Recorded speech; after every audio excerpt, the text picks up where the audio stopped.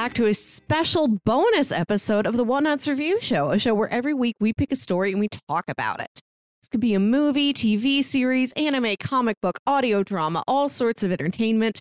We watch it, read it, listen to it, and we come back here and we discuss it. This is a special year-end mini episode where we look back on all the stuff we've covered this year. My name is Melissa Wilkinson, and I am joined by my co-captain, Kyle Springer. Except this week, you're sitting there like every week we have a brand new story to talk about. It's like, well, that's normally not what we do. Now we're not talking about a story. We're talking about times we talked about stories. It's very meta. We're going up several layers. Good stuff. Good stuff. Melissa, how are you? How's your weekend been? How's your week been? It's been fine. We're living in a post Spider-Man No Way Home world. Yeah, we are. We are. I got to go see it on Thursday night. And I think you saw it yesterday on Friday. And then, I think we're going to do our spoiler cast on that tomorrow night. So exciting stuff. I haven't conferred with you to be like, what did you think yet? So it's exciting. I will at least say that I loved it. I thought it was fantastic. I've never laughed so much and cried so much at a movie at the same time. I know, right? Like I'm crying and I have tears in my eyes because something super emotional happens, and then like the next scene I'm laughing so hard, but I'm still crying from the scene before, and I'm just like, I don't know how to feel. I think my eyes were wet for like an entire hour for various reasons. Good. Well, I'm glad you enjoyed it. It was definitely a great movie. I almost had another bad experience getting to the theater, but I was prepared this time. Good. I knew the learned. signs. I knew what to watch out for. So I made it there on time. But yeah, good stuff. Good stuff. Well, Melissa, this whole thing here is kind of what we do every year. We've been doing it on our retrospective, though, which is usually where we do our review show awards and just kind of looking back and reflecting on all of the stuff that we covered, picking our favorites and least favorites and best supporting and who would we go on a date with, all of that stuff. Yeah. And we're still probably gonna mention some of that stuff on the retrospective, but you had the idea of like, what if we just kind of spun most of that out into its own review show special thing? Like, let's just make it a short thing. Yeah, there's always so much stuff I want to talk about in great detail. And I'm worried it's boring for the crossplay guys who weren't involved in most of this. They sit here and twiddle their thumbs and eat pizza while I yell about Halt and Catch Fire for 10 minutes. So I thought, we'll still cover some of it in the retrospective, but for the sake of their interest, let's make a little dedicated mini episode where we can have as much space as we want to talk about the stuff we watched and read together. Absolutely. So here we are. End of the year. Yeah, let's see. I feel like we've done a lot. Like, looking back, I mean, it's the same amount that we do every year, right? But like, for some reason, this one feels like we did a lot. Maybe that's just the nature of the pandemic, or who knows what. But yeah, I feel like we covered a lot, and we got a good variety of stuff. We did. This is a year we tried some new things. We stuck to some of our old favorites. We got superhero stories in there. We got all our weird little sci-fi movies. We got our Halloween spooky month. But one thing I was proud of is this is the year we read our first book, like outside of graphic novels and comics. We read House of Leaves. Yeah, I had to learn to read to figure out how to read this book. It took me a bit. By default, gets the award for best book, best novel. I don't know. I would say that's the worst book that we read all year, Melissa. truly a unique experience. I'm very glad that was something we got to do together, that's the book we decided to try this out with. Yeah. And one of my favorite House moments from the review show this year is when you asked me, what do you think was the scariest part of the book? And I'm like, well, it's really small and it doesn't play that big of a part, but I think it was this part. And you're like, I was thinking of the exact same thing. Yeah. It was a real mind meld moment. Yep. Absolutely. 'Cause, like, it's just so effective the way that they did that one. So for a little bit of context, if you don't remember, House of Leaves was the book that we read this year, and it's about a house that is bigger on the inside than it is on the outside.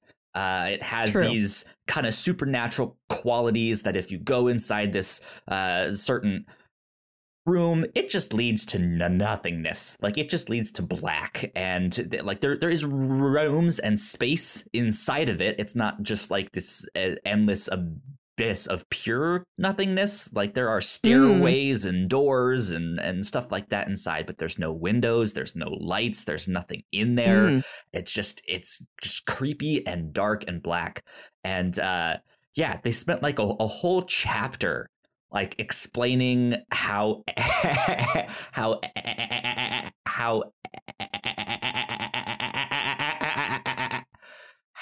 echoes work and just like all of this stuff. And then there's a particular sentence at the end of that chapter where a child says something that could have been mistaken for her saying something else that makes it sound like it was this like really weird thing where it's just like that was really spooky, and they just spent this whole chapter like setting me up for this thing. It's like setting you up with like academic essays. Like, you spent a chapter reading these really dry academic essays, and that leads to the scariest thing you've ever read.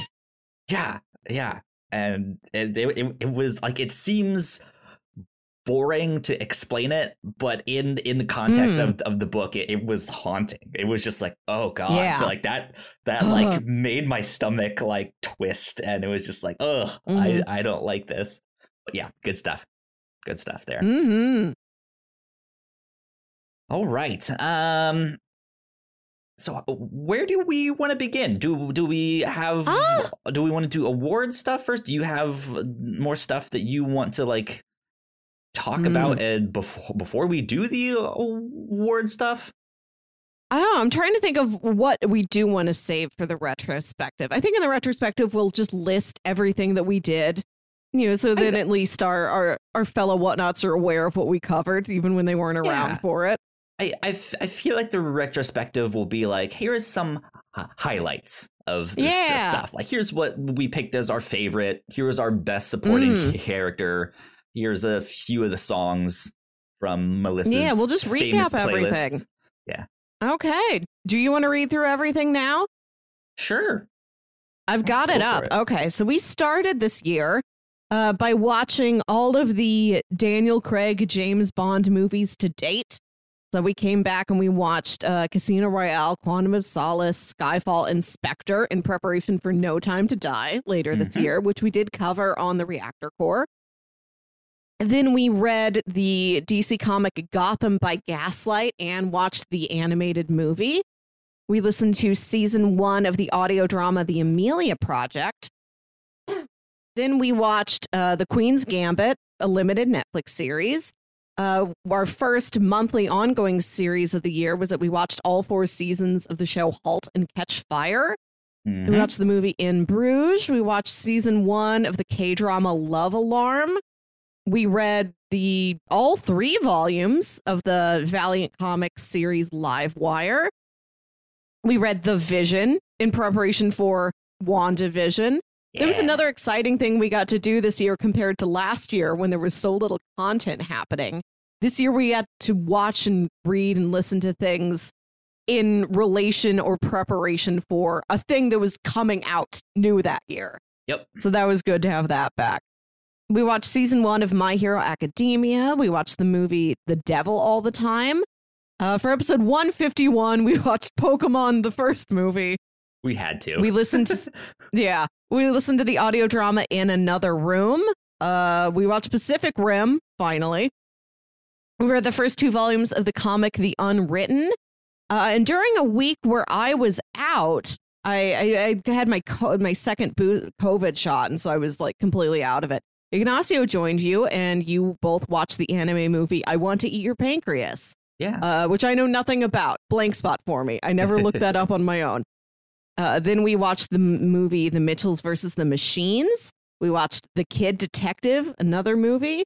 Our next ongoing monthly series after we finished Halt and Catch Fire was we watched all 3 seasons of the German Netflix show Dark. Yeah. It was a big time travel year for us. Then we watched season 1 of The Way of the House Husband, another anime. The show Dimension 404, an anthology sci-fi show. We read both volumes of the Doctor Doom comic by Christopher Cantwell. Creator we watched of, the Halt and Catch Fire. Yeah, we had a lot of connective tissue this year. We do one thing and it would lead us to something else.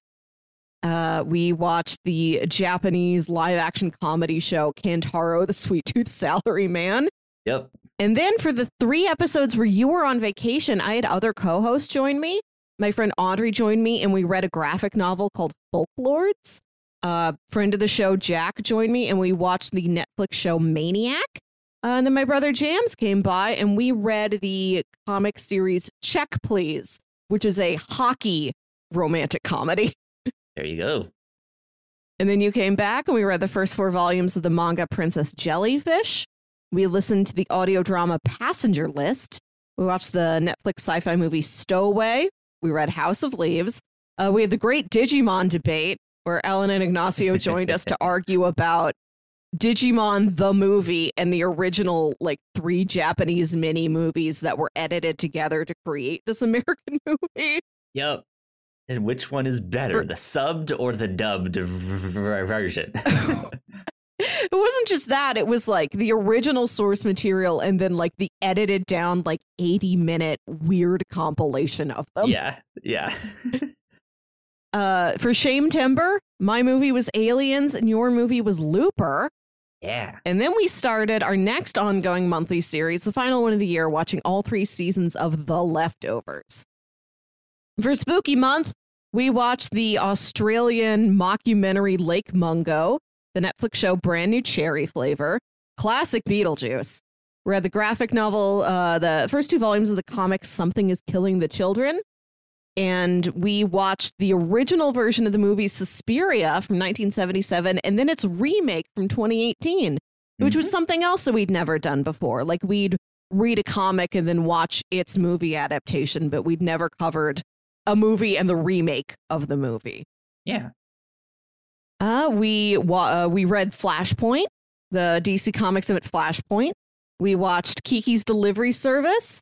And then finally, for the holidays, we watched the rom-com Love Hard. And from HBO Max, the brand new, nostalgic, 80s-fueled 8-Bit Christmas. Yeah. Quite a bit. Good variety. Mm-hmm. I like it. Yeah. I like it. Let me ask you this, Melissa. Uh-huh.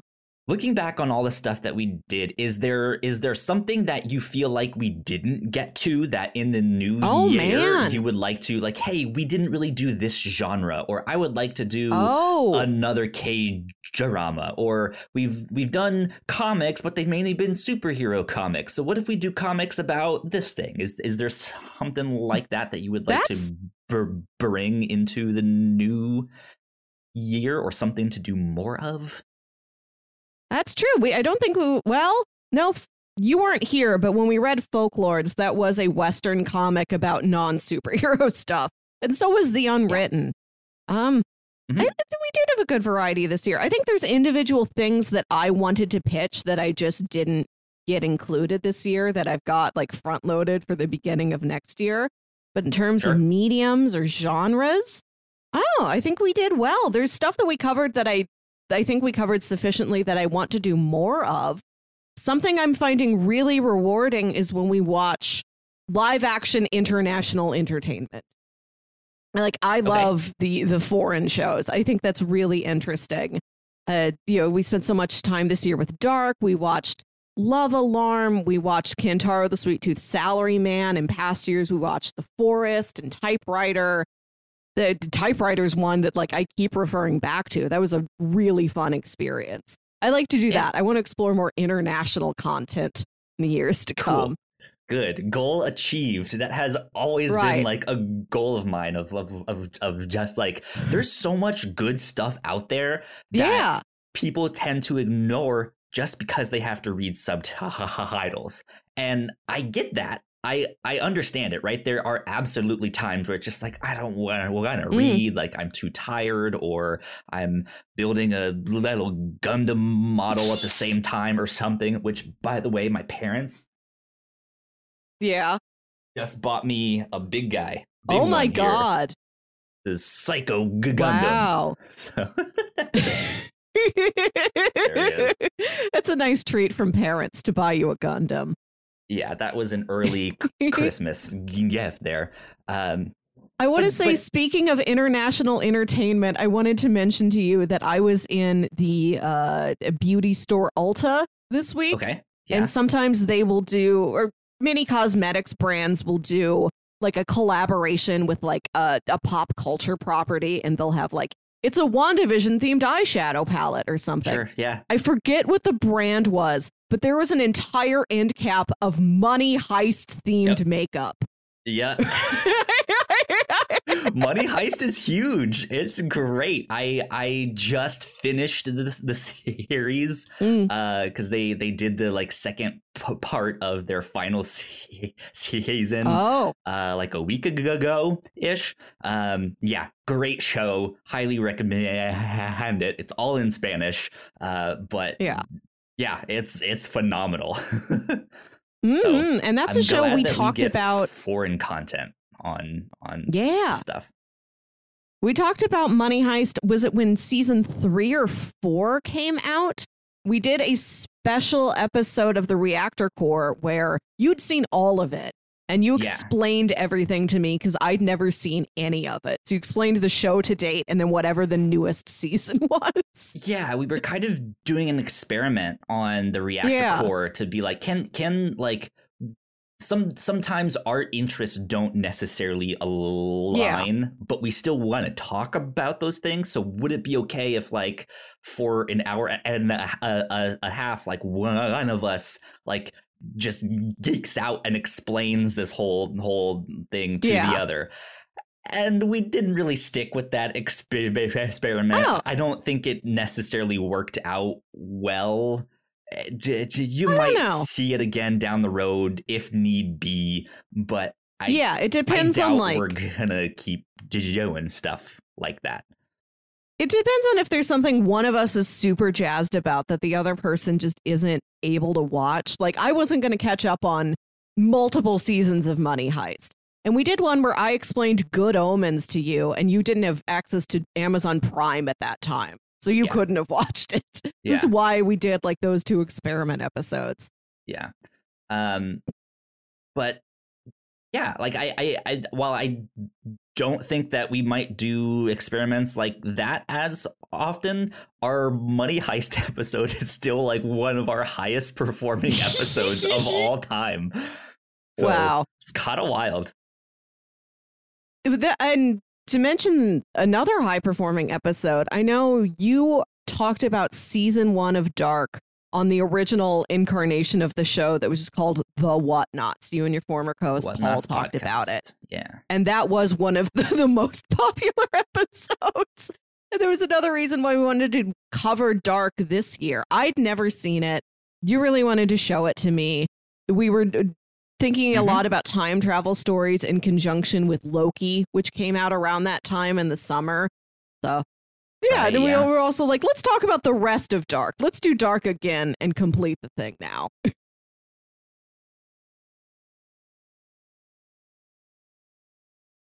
Yeah, absolutely. Yeah, I had fun. I had a blast with all of this stuff here. I think for me though, in the new year, the stuff that I kind of want to bring to the table, I do want to do another K-drama just to get it so we don't just have like, we did our one box checked, right? Right. Like I and want it's like a very more in there.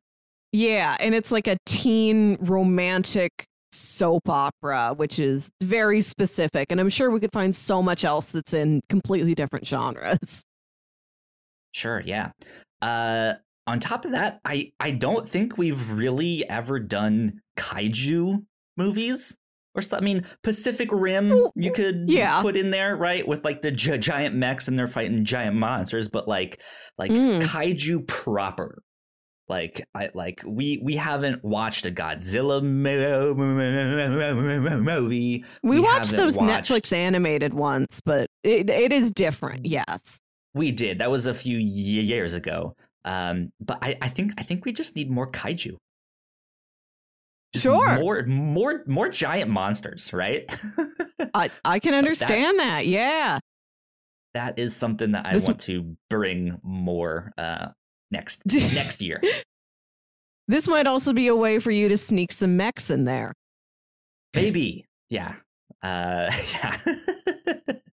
Exactly. I mean, there are some like Pacific Rim not spin-offs per se, but yeah, there's like a Pacific Rim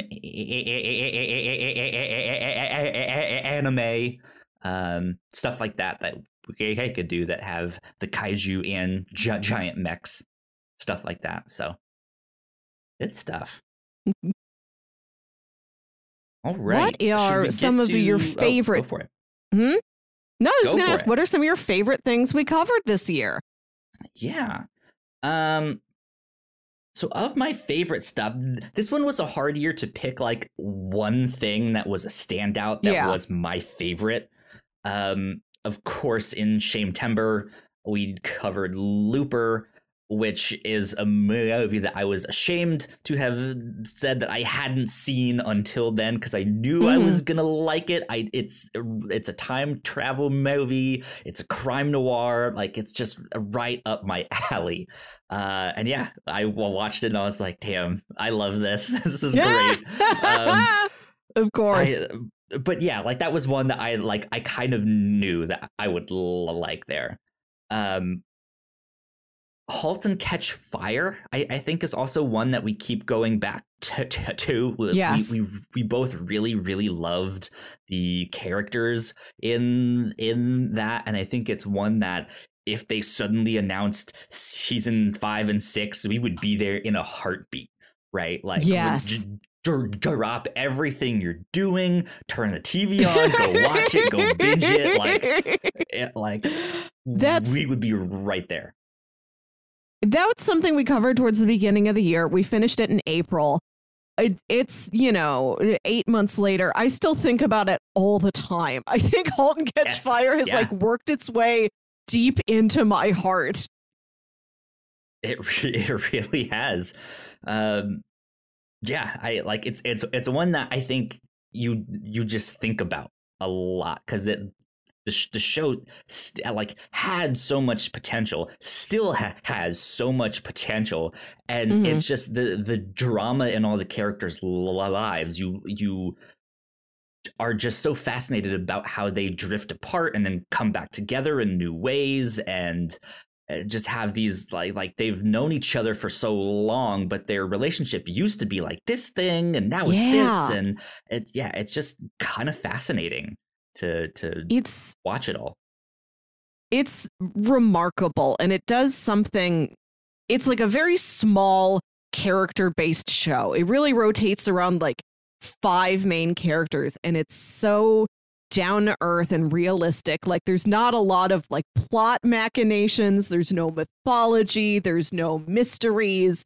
It is just interpersonal character relationships for 4 seasons, and it gets so much out of that. It's a real treat. I think it's something special. Absolutely.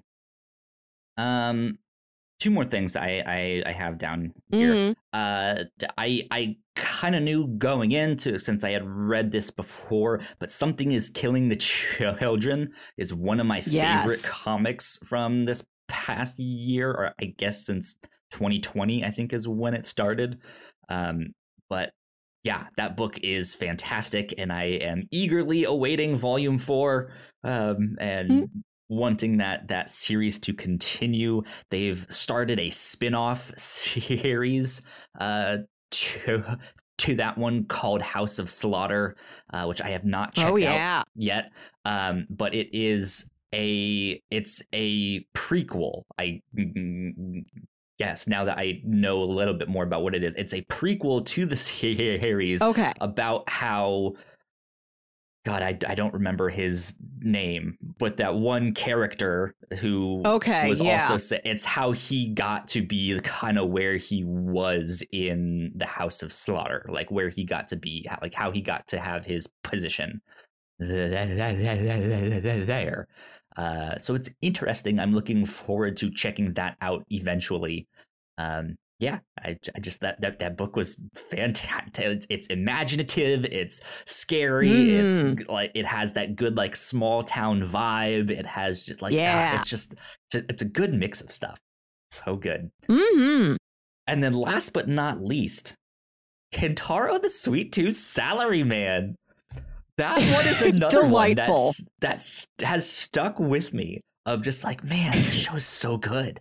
Like, some of the stuff they did in that was just brilliant. It was just incredibly hilarious.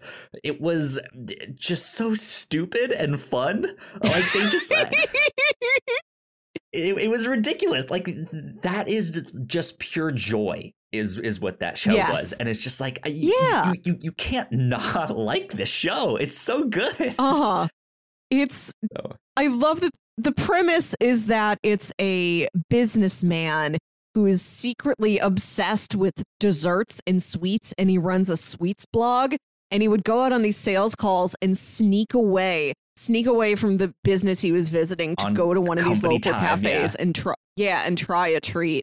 And it's just about, can he keep this secret? Can he get back to the office in time?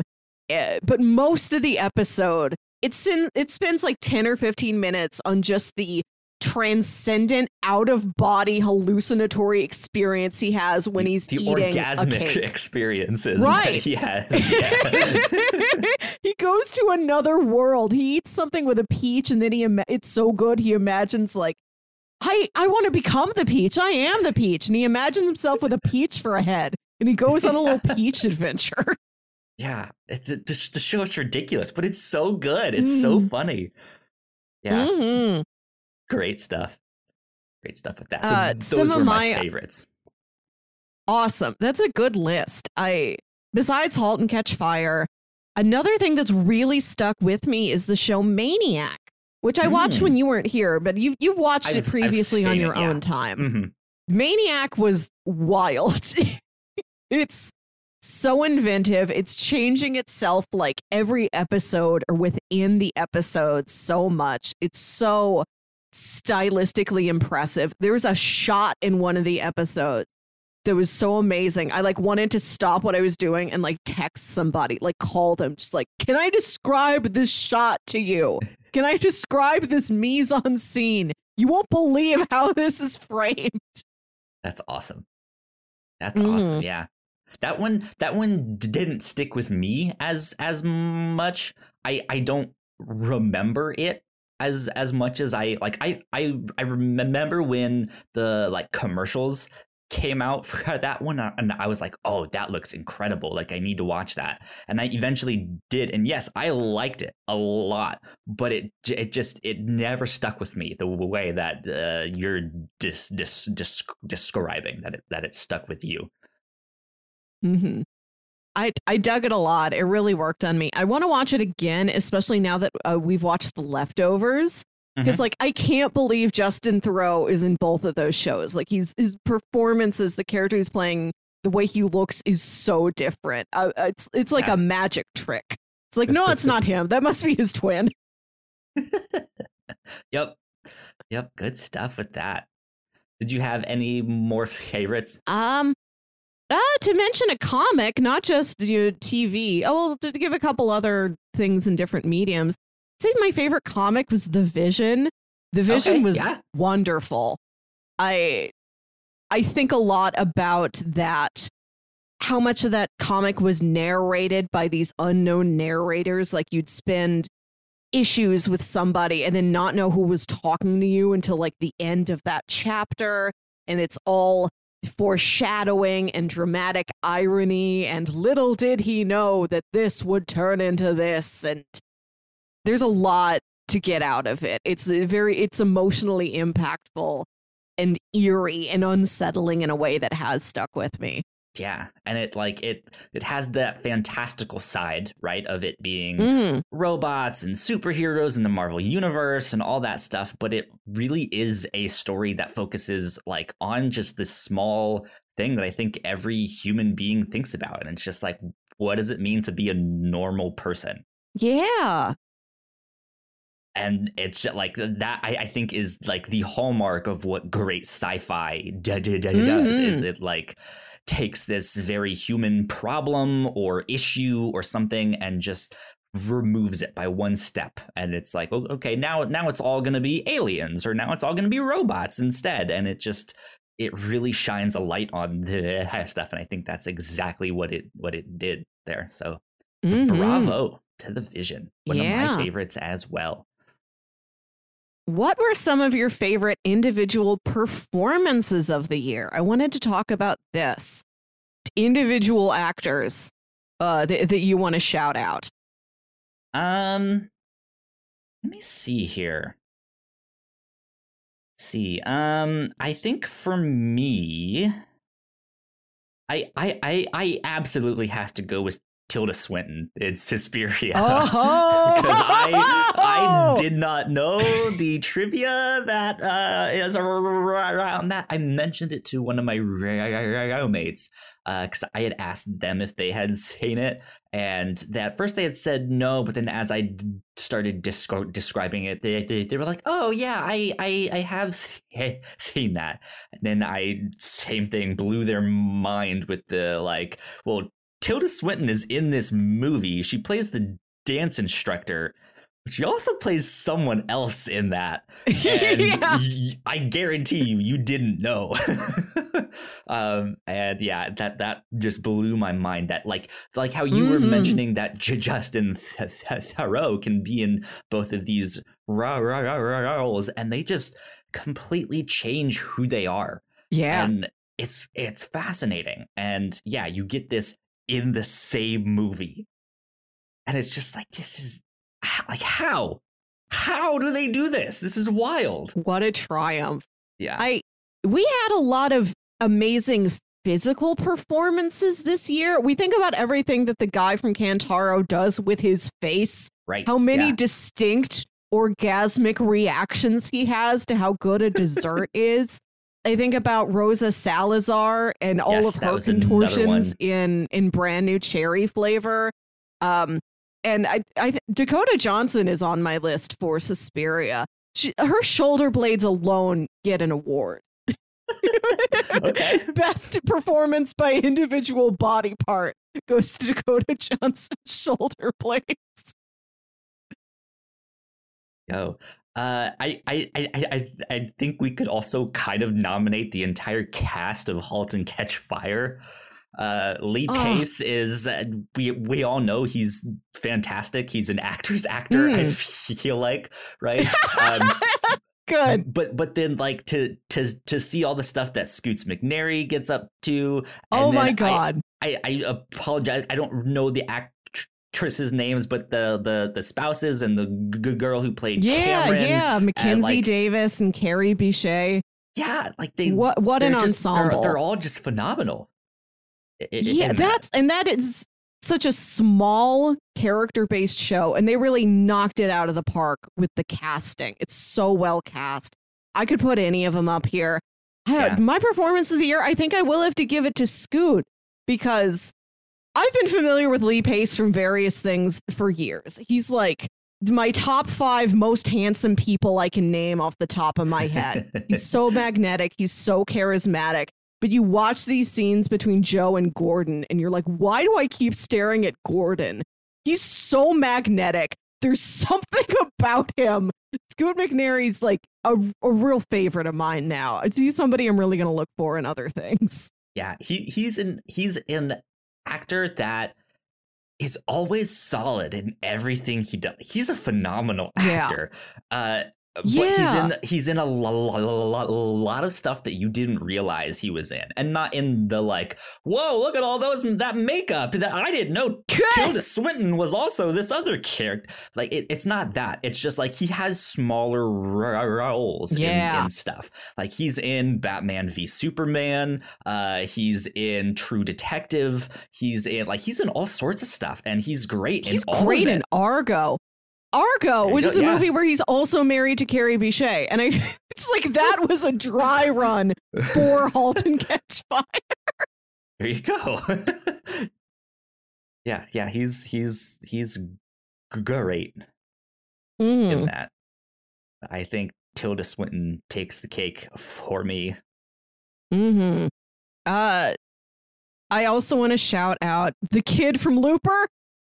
Another episode where we spent so much time talking about that performance of this like 5-year-old boy in Looper who does so well. Absolutely. He's playing a character who is going to grow up to become a super villain unless, using time travel.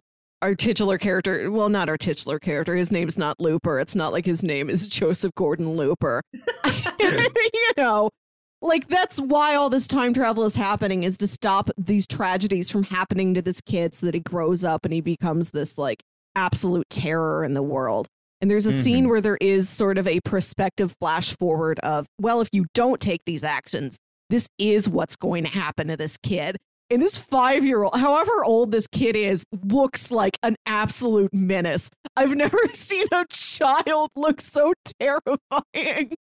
He's such a good actor. Too, like his line delivery was outstanding, and it leaves such an impression because child actors, especially when they're that young, usually it's hit or miss, but it's usually more miss than it is hit, and then you just have to go in with the understanding that like it's a child, right? And God, it just what a great performance. So good. So good. And then I wanted to mention a vocal only performance. We talk about audio dramas on this show. We do. I want to give my vocal performance award to Kelly Marie Tran in Passenger List. Yeah.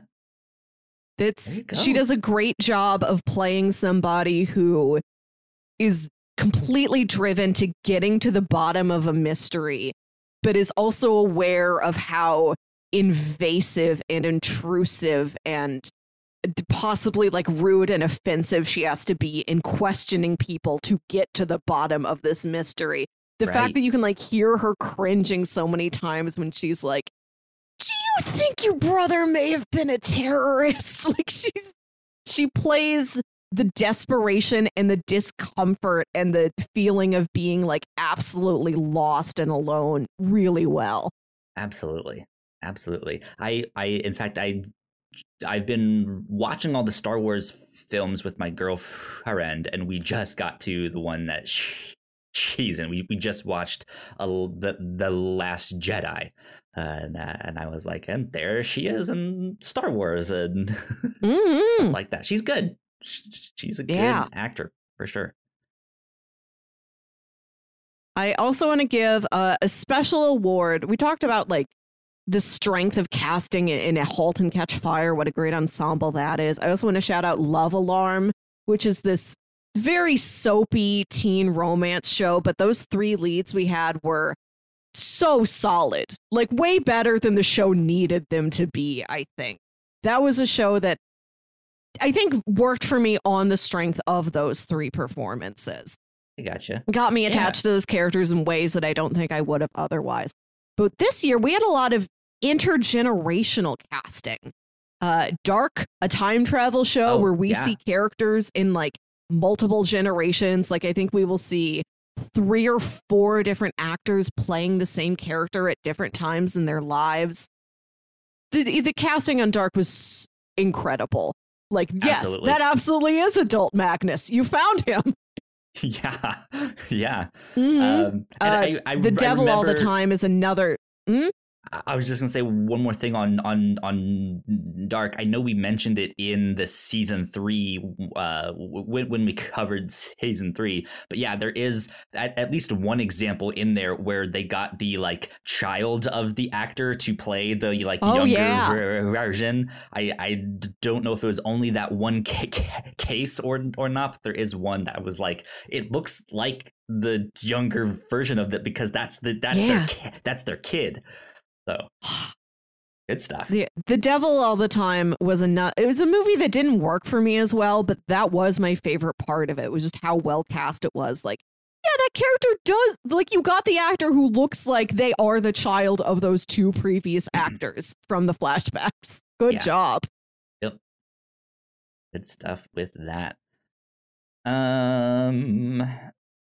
Do you want to do one of our all-time favorite awards? Before we do that, I did want to mention something I've done in past years is that I look at the year we're reviewing and then the previous year, and I see if there's any actors that we've covered 2 years in a row. I've got a couple of these. It isn't an extensive list, and I didn't go into like animation voiceover. If I wanted to go through everybody who had a small voice role in the Venture Brothers last year, I absolutely could. But in the interest of time, I've got a short list here. Bruce Willis has shown up for us several times accidentally. Last year, he had a small role in Moonrise Kingdom, and we watched the whole Unbreakable trilogy, and we watched The Fifth Element, and this year he's back in Looper. I just happened to watch him in 12 Monkeys on my own, which, is also about like something happened to him when he was a young kid and bad things happened down the road. Now he has to go back in time to fix those things, just like in Looper. Speaking of Looper, we covered another Rian Johnson movie last year, Knives Out. I think in Knives Out, Joseph Gordon-Levitt plays like a voice on a phone. I think he's got a cameo in a lot of Rian Johnson films. I think I forget his name, but there is a friend of his who's got a small role in both movies. Might be Noah Sagan. I didn't have time to double check this. In my notes, I literally just wrote down Ryan's friend. So I don't know. Also, I forget his name, but the guy who played Moriarty in Sherlock at the beginning of the year was a villain inspector. We've got him. Adam Brody, he's another standout for me. He was my favorite part of Ready or Not last year. He's also in The Kid Detective, which is another one of my favorites from that year. That movie's fascinating. It's a good one. We have had, speaking of James Bond, Judi Dench. Last year we watched Murder in the Orient Express. This year we watched those Bonds. We got Mads Mikkelsen in Bond. Last year we watched him in Hannibal. Daniel Craig himself, Bond this year. He was Benoit Blanc last year. Yeah. D.B. Woodside was in the one season of Lucifer we watched last year, and he shows up in one episode of *Halt and Catch Fire*. Unfortunately, doesn't return. Anya Taylor-Joy from the not the whole Unbreakable trilogy, but Split and Glass last year, and Queen's Gambit this year. Another show I really love. It came out at the end of 2020, and that's when I watched it. And we covered it at the beginning of 2021, so I didn't rewatch it. It was still fresh enough in my mind. So I keep forgetting to think about it as part of like this year's content. Yeah. Toni Collette was in Knives Out last year and in Stowaway this year. And also in Stowaway this year, Daniel Day Kim, who had a small role as a scientist in Spider-Man 2. Never forget. Sure did, yep. So there's probably more, but that's my short list. That's a handful of actors we've seen 2 years in a row. Perhaps we will see them again. Cool. Good stuff. Good stuff. Good stuff. All right. Which one of our... Do you want to move on to Skin Boy. Okay, so this is the Skin Boy Memorial Award for supporting players. It's for some of our favorite minor supporting characters in any story we've covered this year, named after a character from the comic series Harrow County, who's just Skin. He's just enchanted, like possessed Skin, who like flops around and helps the main witch character do things. Yep. You know how you sometimes joke around of like, oh yeah, the stupid skin suit that I have on. That's exactly what he is. He's a skin suit. Yep. He's a onesie. Who does your Skin Boy award go to this year? Someone that you have already mentioned. Mine goes to Scoots McNairy. Because I think you could argue for him being one of the main characters in there. He's the second lead, yeah. I mean, yeah, but like that's the thing. I think Lee Pace is the actor that they got to like lead the show. Yeah. But even still, that being said, I feel like all of the characters in their own way are the lead actors of that show, which then just makes them all supporting characters for one another. Like that show is filled with supporting characters. Like there is no lead character in that. Yeah. And I think that's partly what's so fascinating. Like it's an ensemble cast that is not meant to be like, oh, like they're all supporting for Superman and Batman here. Right. Like those are the leaders of the Justice League, but we still have the rest of the team. This is like, oh, they're all on the same level here of like being interesting and great acting skills and all that stuff. But I think, yeah, in the way that you were drawn to his character and his acting skill, I was too. But like, I think on it, like it was more like on paper, like he's the supporting actor here. Do you have anybody that you'd like to nominate for this award who truly is in a small role? Because that's how I've always imagined this award, is for like, this is the person who's like, I don't know, 7th on the call sheet, who's way down there, who's in it very minorly, but still gives you something that you remember throughout the rest of the year. Sure. Let me see here. I might have to think on that one. Okay, so I've got mine. With yours, yeah. This is a supporting character who really is a minor part of the movie that they're in. But when we talked about this movie, both of us had a completely different like headcanon for what this guy's background was and what he did before he arrived in the events of the story. Both of us took this minor character and looked at him in completely different ways, got completely different uses out of him. We talked about him for like 10 minutes in an episode full of lots of things we could have talked about. I'm giving my Skin Boy Memorial Award to Otho from Beetlejuice. Okay, Otho. I was like, who is she talking about? What's going on? That's a good one. Yeah, because we did talk about him a lot in that one. Interesting. Other nominees, the twin boys from season 1 of The Leftovers. Sure. Yeah. There's a lot more that could be said about The Leftovers. There is. There's a lot. So all right. So I've been looking through all of the stuff that we covered. Yeah. There's a couple that I think I can mention here. I don't remember her name, but there was the character in the Queen's Gambit that was the friend from the orphanage. Just the fact that that's a good one. She was there for her the entire time, like even after they had like lost contact, she was still like rooting for her, right? Just to have her in that corner. There is a nice thing. Yeah. And then I had, where did it go here? Where did it go? What was I gonna do? Oh, in House of Leaves, actually, I want to give a shout out to the main character's brother. who like just kind of yes! like gives up his life to just go be at this house and like help his brother through that's this such a good one. madness. Yeah, and then by the end of that story, he just has this like tragic death. That he just like gets swallowed up by the house here. I don't remember his I'm looking name, through my notes about this.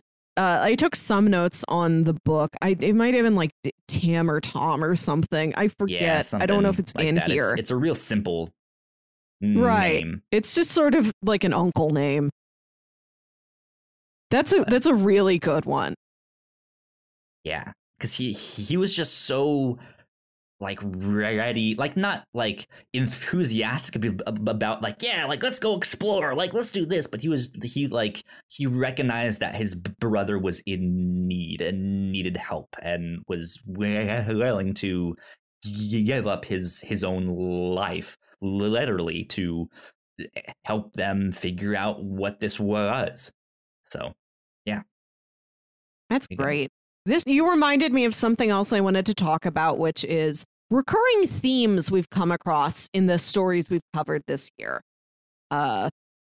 Between Halt and Catch Fire and The Leftovers, we've got a wife hiding her pregnancy from her husband. That was something that struck me. That was the first one I wrote down.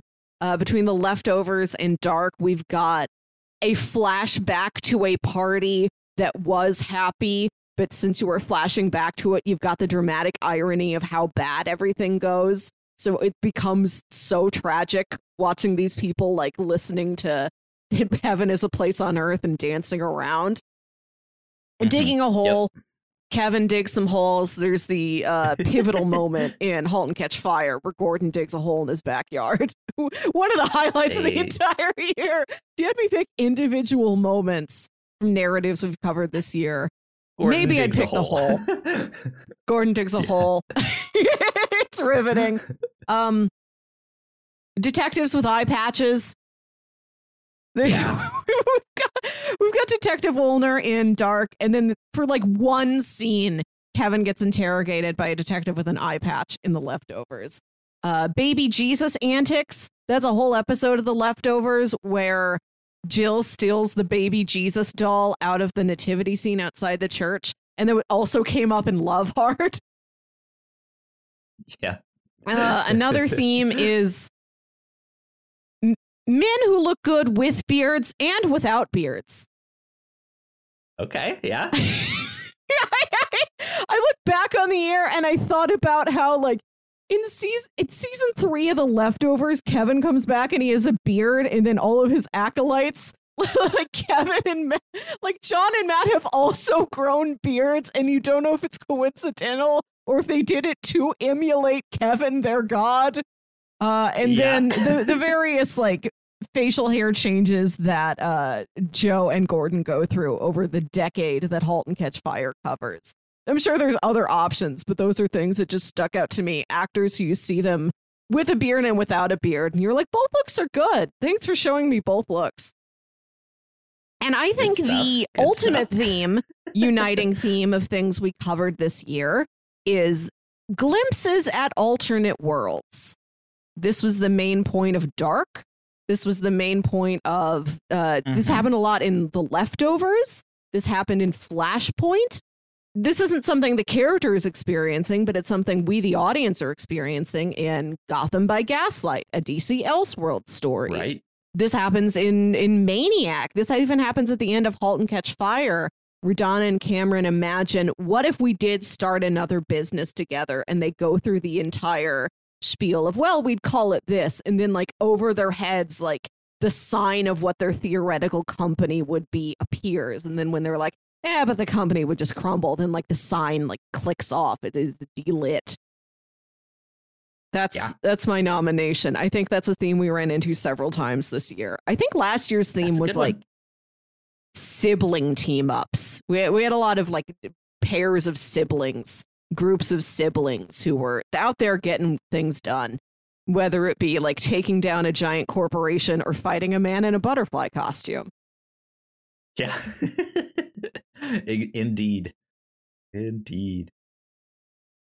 Good stuff. Date. Who would you most likely want to go on a date with? That's what I want to know. Is this our final segment? I don't know. Well, yeah, I mean, you still have the playlist, right? Oh my God! Right? Yes. Okay. The playlist will be last. The Dream Date Award. I think I've got two. One of them is Detective Woolner, the eye patch detective from Dark. He's handsome. He's mysterious. He seems nice. He keeps in touch with his family. He's the one that doesn't get wrapped up in all of these dark revenge plots and stuff. Yeah. Nothing ever happens to Detective Woolner. He just lives in town and does his job. Well, he always gets hurt is the thing. If it's not his eye, it's his ear or something, right? I love when we see him in an alternate universe. He still has the eye, but he's lost an arm. That's also the one joke that Dark has. Dark is the darkest show we've ever watched. It's so grim. It's so dour. That's like the one joke they allow themselves is the guy with the unexplained eye patch.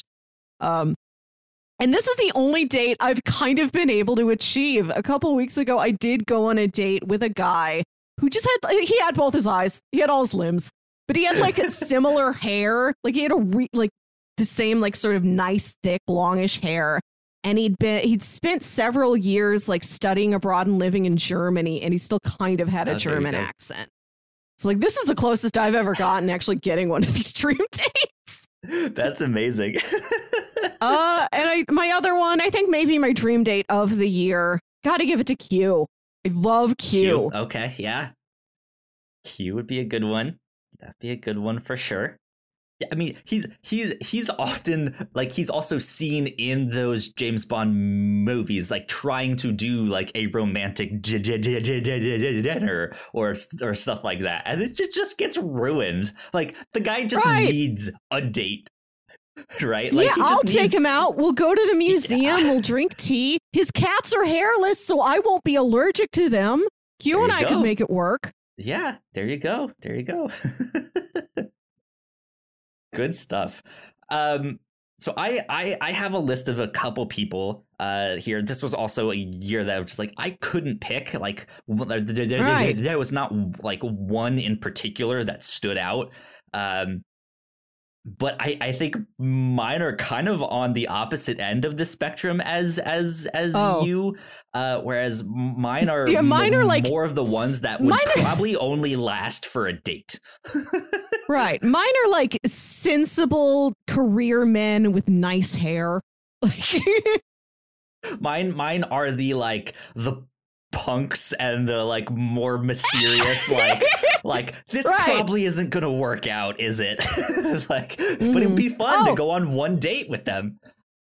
Before you forget, I want to shout out another important eye patch character, which is the girl from A Brand New Cherry Flavor. I had to count up every eye patch. Don't forget about, I think her name was Mary. I don't remember her name, but I remember she was there and she was missing an eye. Yep, absolutely.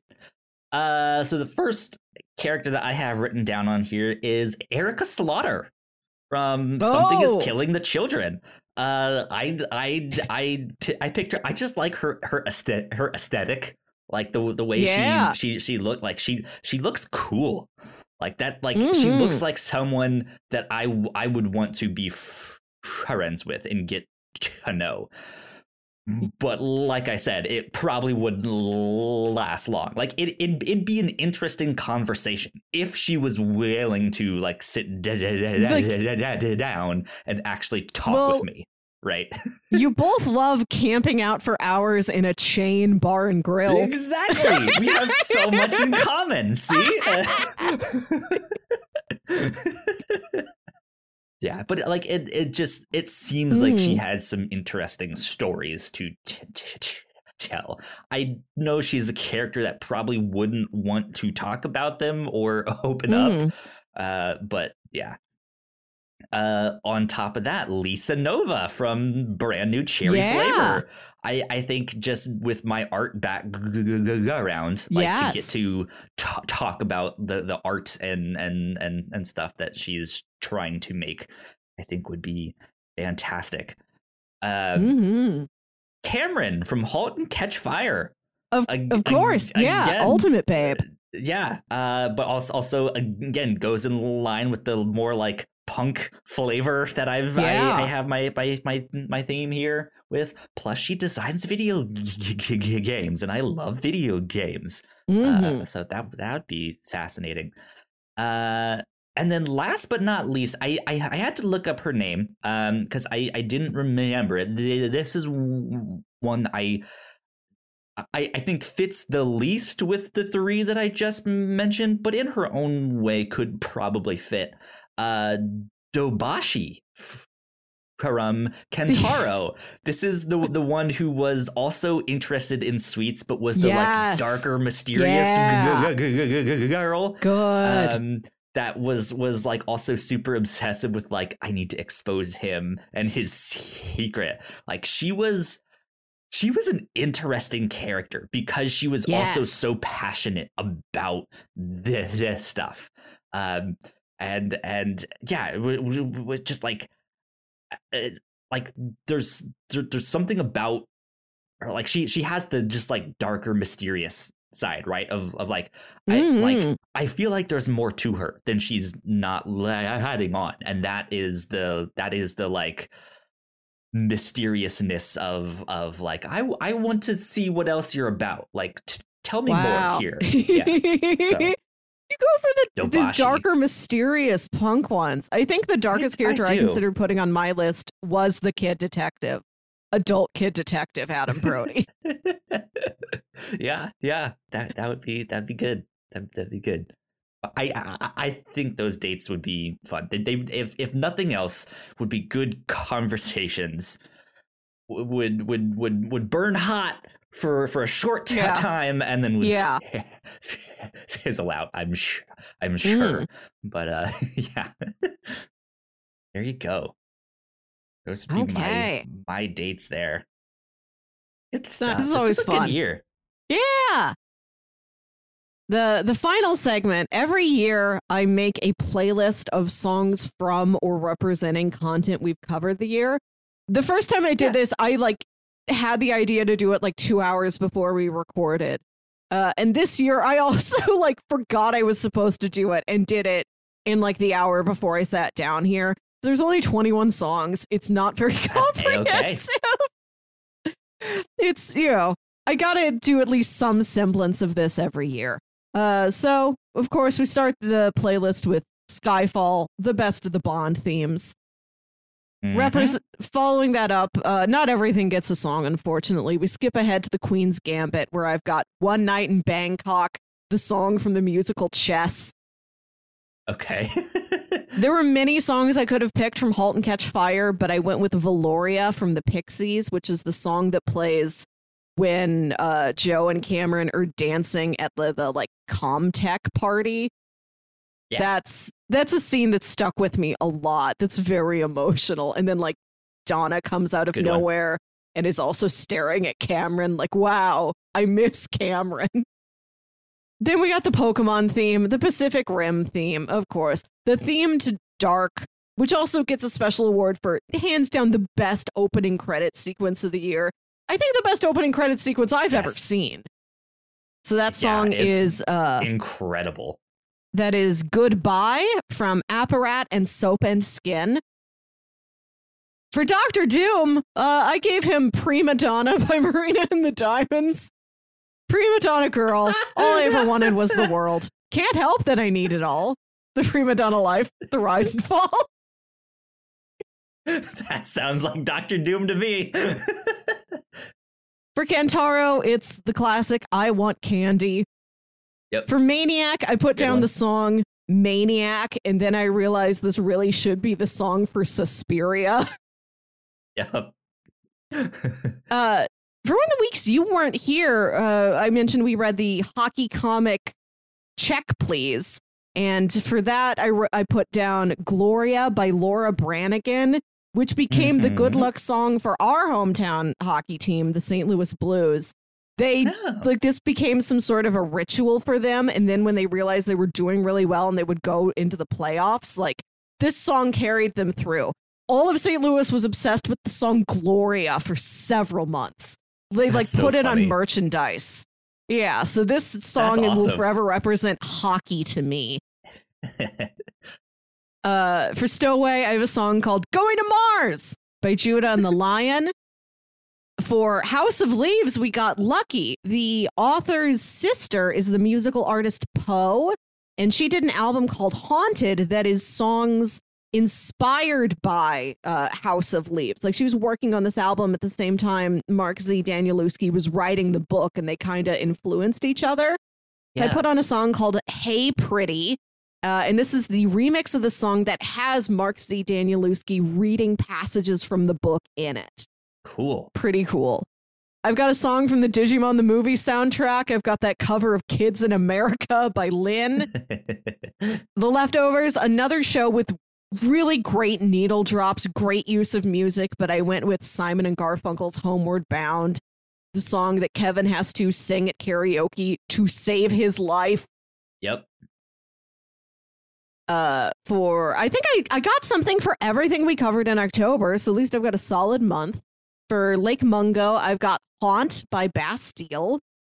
For brand new cherry flavor, I've got My Body's a Zombie for You by Dead Man's Bones. For Beetlejuice, it's Banana Boat. Dayo. Yep. You have to. Come, Mr. Tallyman. For Something is Killing the Children, I have a song called Bloody Shirt by To Kill a King. And for Suspiria, which I put on before I realized, no, it's Maniac. It's just Maniac again 2 more times. It's a song called Animal by Sir Chloe, because it reminded me of that part in the movie where Susie talks about how the dancing makes her feel like it feels like sex, but not like the sex she would have with a man, like this animalistic, like instinctive sex. It reminded me of that. Interesting. For Kiki's Delivery Service, it's just Signed, Sealed, Delivered, I'm Yours by Stevie Wonder. And finally, for 8-Bit Christmas, I found a song by the nerd band Kirby Crackle called In Another Castle. That's just a song from Mario's point of view. Like, dang, I can't catch up to Princess Peach. Every time I try and find her, she's not there. So I wanted a Nintendo theme song, and I feel like that represents the kids' like constant search for, is this how I get an NES? Is this how I do it? My NES is in another scheme? Yeah. No, not in this mall. So there it is. There is playlist. Semblance of playlist. Thank you. Yeah. That's awesome. That is fantastic. Yeah, you'll have to send me that link so we can put that in the description of the podcast and in the YouTube video. All of that stuff, so you guys can go check it out if you want. But yeah, that is this year, 2021. It is for this the review year. show. Good stuff. This was fun. I'm glad we got to do this. Yeah, and then we know we're starting off next year with the entire Matrix series, all 3 original movies, the Animatrix. And then we are going to talk about Matrix Resurrections. We don't know yet if it'll be in that episode or if it'll be a separate Reactor Core episode. Yes. On top of that, have you started those yet, Melissa? I watched the first one, and I am doing it in chronological order. I watched the first Matrix. Gotcha. Cool. I was going to say, if you're doing that, if I'm not mistaken, I think technically the next thing that comes out is the Animatrix. I think okay. There is. Okay, thanks. Yeah. Put it this way. There's an animated short in the Animatrix that is really, really important for the world of the Matrix, but it's mentioned heavily in I think the 3rd one. So at least watch it before the That's helpful. Third one. Specifically, it's the final flight of the Osiris is the short there, but I know on HBO Max it just plays them in whatever order it wants it to be in. I don't remember which one is first, but yeah, so just FYI. Okay. I appreciate it. Thank you. Yeah, starting the year off with The Matrix. Stuff like that. Movies of the future. Yeah, I'm excited. Cool. Yeah. I still don't have exactly the things set that we will do for our first end of the month series starting in the new year, but I think we will be talking about that on our retrospective. Okay. So I am at least going to be throwing some ideas out there, and then by time we do our Matrix one, we will announce that to be like, here's what we're doing for sure. Okay. So there you go. Good stuff. Well, happy 2021. We hope it was a good one for you guys. And happy 2022. We hope this next year will be a blast as well. Mm-hmm. Melissa, where can the people find you on the internet? You can find me on Twitter and Instagram at Wilkywit. That's WILKYWIT. And listen to my other podcast, Saturday Morning Obscurities. Me and my brother Jams co-host the show, and it's about weird old kids shows you feel like only you remember. Oh, you guys want to stay up to date with me? I'm at Yo Kyle Springer. If you guys want to follow all of the stuff that we do here at The Whatnauts, we are at The Whatnauts on Twitter, so please go like, share, and subscribe. That would help us out a ton. And we will see you all in 2022. Until then, bye. Bye.